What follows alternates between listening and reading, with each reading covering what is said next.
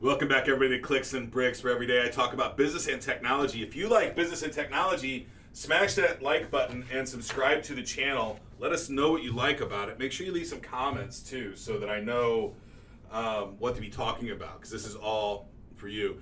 Today, we're just going to go over headline news again while we're getting some... We had some mix-ups with the show. Our producer went on to greener pastures, so we had a little hiccup. We had a whole bunch of stuff planned, and we took some steps backwards. So our business spotlight segment is going to be pushed back a couple of weeks, so which is the biggest downfall there. But anyway, moving forward, today's episode is sponsored by Hosterian. Hosterian is your private cloud provider. We are your local private cloud provider, and we build and maintain private clouds at 80% less than the big guys. So if you're looking for cloud services, you need IT resources, please hit us up, and we will do the best we can for you. Moving on to the very first topic of the day. Oh, if you want to join my text line community, 314-370-2871. Just send a text message asking me any question, or you can just drop in and say hi, and you'll be in my text line community. I'll never try to sell you anything in that text line community. I'll just drop tips and tricks. Sometimes there's a lot of crypto currency stuff because I follow cryptocurrency every day. I don't talk about it as much as I follow it for sure. But technology, if I see some deals out in the marketplace, I'll pop that in there. Sometimes it's just motivational stuff. So it's good fun. On to the first topic. Millions of web cameras and baby monitor feeds are exposed. This has been going on for a very long time, right? I remember when webcams first started becoming really popular, there's a couple search strings you can just search in Google and just roll through open webcams. But this seems a little bit worse, right? So they're expecting 83 million devices with this SDK, which SDK is a piece of software it's a developer package that people use to basically a shortcut to get their application done. So Therotech, Kalay, K-A-L-A-Y, I'm not sure how to say it, is this SDK in question, and the flaw is in the registration mechanism between the devices and the mobile application. And the connection hinges on these UIDs, a user ID. So every device has a user ID, and once you know what that user ID is, you can start searching for it, Googling it, brute forcing it. Unfortunately, the old hacks that we used to just kind of goof off with were letting you view these cameras. These new hacks they're taking control of the camera, and on top of that, I think that connection is also not just for video cameras, right? It's got all kinds of other functionalities that people are using this SDK for, like probably smart light bulbs, smart locks. So big one is a smart lock, right? If you have a smart lock on your house and it's using that SDK and it's exploitable, then the criminals can just unlock your door, right? So really make sure that you have good firewalls in place, that you're not exposing these things to the world. If you are, you should know exactly what you're exposing to the world. Otherwise, keep it very, very locked down. Today is like a lot of negative hacking stuff, right? This is I'm kind of getting bummed out with all this hacking stuff. So let's look for more happy stories later down the road on technology, because this hacking crap and tech, it's important, but it gets a little exhausting if that's all you're talking about is the hacking and the security of stuff, right? And there's a lot more fun stuff out there. T-Mobile data breach is not one that you can ignore. 100 million people were affected. Now, at the surface, this doesn't look any worse than the Equinix hack, right? They have a bunch of my data. Right, so the hackers, if you're on T-Mobile, the hackers have all your data. You probably assumed that the hackers had all your data before that. However, and they held it for ransom, right? They held the data. But, I mean, we got another story later about ransomware, and if you pay the ransom, you're going to get hit again. Chances are. So, once they have the data, the damage is done, right? As far as getting the data, recovering the data is another, for your own purposes, another whole situation. But I mean, they only wanted $280,000 for 100 million users' data. I think that's probably pretty cheap. But the big part here is that they got the IMEA numbers, which is the unique identifier.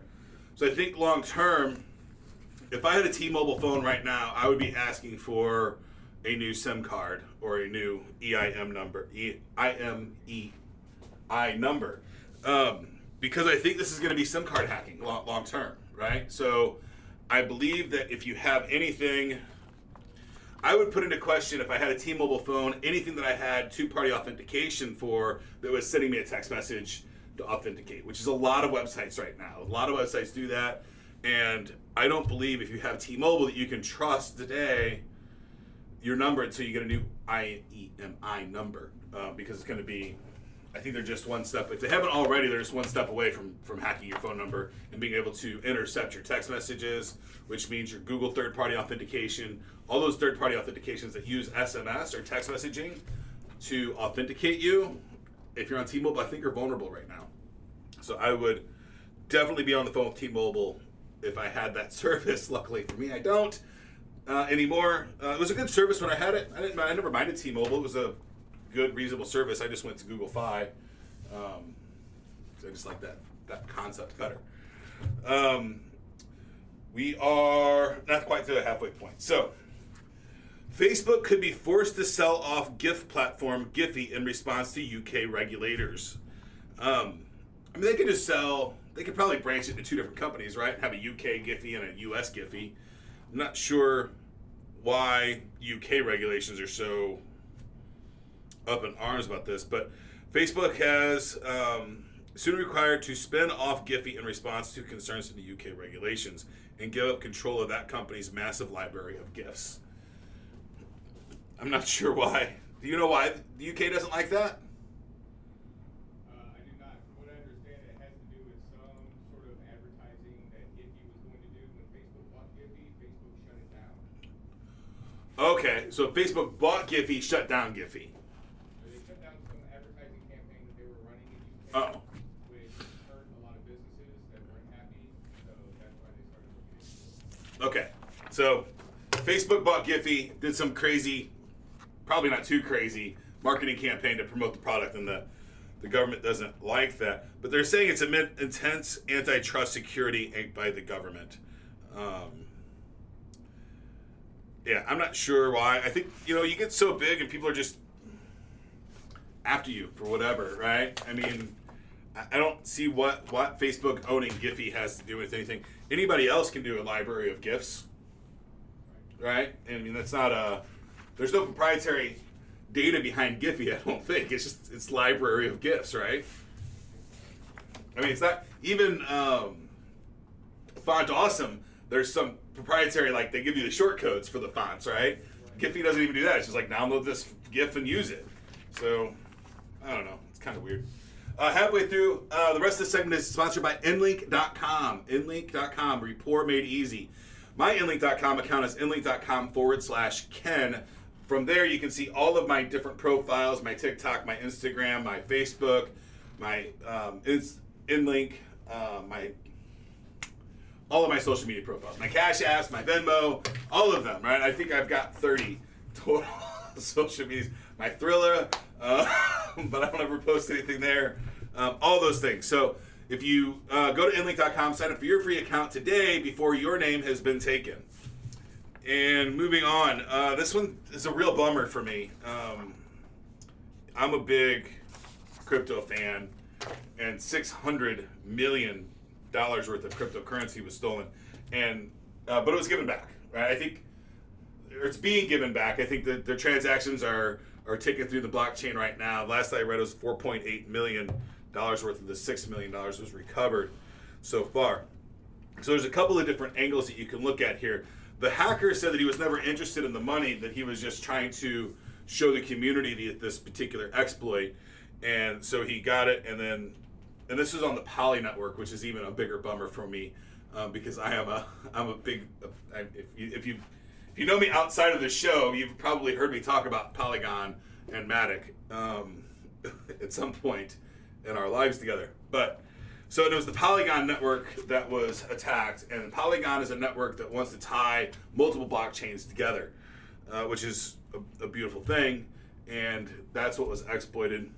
They did offer him, the hacker, they offered $500,000 for him to show the exploit, and he just said, I'm not interested in money. right? But he said, I'd love to figure out the blind spot in the architecture of the Poly network. And I don't know if he did help or not, right? So, but they're plugging that holes. They're fixing it. The actually Matic coins did not take that big of a hit at all. The whole cryptocurrency world right now, at least on the altcoins, is booming pretty good. It's not my advice to jump in the market. You do what you want to do your own research, and go. But I am at least 10% of my savings is in Polygon, and it got hacked. So, but I think it's still a good valuable token. I think long term it will overcome all of these hurdles. This is an interesting one. If you live in a home or even a condo, I think if you own any real estate in the United States, you've probably been offered by somebody, I'll buy your house for cash fast. No need to fix it up, all those things. And you probably also know somebody that's buying a home that is paying some god-awfully number more than asking, which is this weird thing that we're in. It turns out that the .com, Zillow, has raised $450 million bond deal, the money they need to do to purchase homes in the United States. And Opendoor went public to scale as quickly as they can. So what they're doing is they're buying houses at a breakneck speed, and they don't even care at this point if the initial investment is going to be profitable or not. They're just trying to make sure that they beat everybody to the market. So I think we're going to see some really cool, with Opendoor and Zillow, we're going to see some pretty cool tech, almost like a Carvana for homes, where you can just go and sell your house and buy one. And I guess they're wanting to control their position. They want to own the inventory instead of dealing with all these contingencies. If you ever bought a home, especially if somebody lives in it, or if you sold your house, it's miserable. It absolutely sucks. I hate it. So it's an interesting concept. The spokesperson added that the company has an additional dream that people one day will sell one home on Zillow and then buy another one through the website too. It's absolutely insane. The housing market, if you could, that was a horrible time it's a great time to sell your house because you can get a lot of money for it. Or if you don't want to fix it up, you can sell it as is really easy right now too for a discount. But I think it's a bad time to sell your house right now. If you were to sell your house, if you were to sell and rent for a couple of years and let this market get back to normal, then I think, but I don't know what new normal is going to be like. The CEO of Zillow, his last statement here is that the world is going to one click. Why not real estate? And I don't totally disagree with them, but there's some shit you need to look at. But when you buy a home, right, you need to make sure you fit in the bathtub. You need to make sure that the windows you like, and those kinds of things. I guess you can go some kind of community trusts if it appraised okay and all that stuff. But I don't know. Buying a house is a pretty personal thing. But I said the same thing about pants probably 15 years ago. I'd never buy pants online. I want to go there and try them on, and all this other stuff. And now I'm not stepped into a dressing booth in a decade at least. So, last topic of today. Again, another bummer. A third of all global companies, have experienced a ransomware attack in the last 12 months. That's crazy. What it doesn't say is, was it a successful ransomware attack or not, right? It doesn't say if they paid the ransom or not. I think my gut is that if they've got data from you, paying the ransom is useless. I think you have to assume that once your data has been exploited, it's exploited, and they've copied it, they've sent it, they've duplicated it. It's in 1,000 different places right after they get it, right? They're not going to just...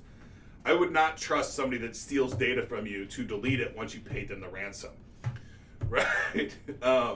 So I think the more common ransomwares that actually work is the CryptoLocks. The CryptoLocks or the DDoS attacks, I think. So bringing the company offline completely to where they can't do any work with a distributed denial of service attack on their network is probably a really good way to get ransom if you want it. There are ways to mitigate that risk, and that would be It's pretty technical, though, to mitigate the risk of a DDoS attack. You have to know routing, you have to be able to have a DDoS mitigation network, and you have to be able to do GRE tunnels to remove that traffic and create new inbound routes for your network, which is, if you don't have the right network set up, you can't, right? If you don't have BGP already in play, then you really can't do that anyway. So if you're a small network, you're just dead in the water until they stop. They just have to stop the DDoS attack. You talk to the upstream providers, it takes forever. The other one, the crypto locks. So on the crypto lock, the very easy solution there is just back your shit up, people. Right? Always keep it backed up. Like, we talk about this nonstop, almost to where, like, we've stopped talking about it for so long because, like, guys, if you're not going to listen back at your stuff, this is basic stuff, right? You need 3 copies of your data. You need your production copy of your data. You need a local copy of backup, and you need an off-site backup copy of your data. You always have to have 3 copies. If your data is important to you at all, and you know, have you ever owned a computer that didn't crash? Ever? Like, the one that you're currently working on is the only one that hasn't crashed yet, right? There's only 2 kinds of computers, those that have crashed and those that haven't crashed yet. So you got to back it up, and that's just to crash is one part of why you back it up. It also defends you from this crypto locker stuff, right? And it protects you from a lot of other kinds of exploits. So back it up, nonstop. Be vigilant. The fact that people are paying ransomware because somebody has crypto locked their data and they don't know how to get it back is absolutely absurd. These are very affordable solutions today.